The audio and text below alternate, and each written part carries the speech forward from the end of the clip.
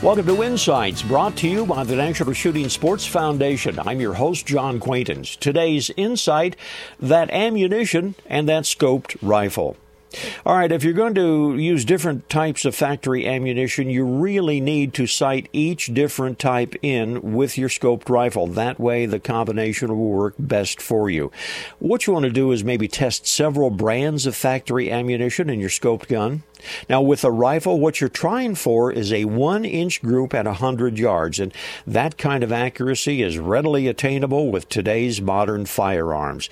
Now, sabot slugs fired through a rifled shotgun barrel, they should cluster at about 2 inches or so at that same distance.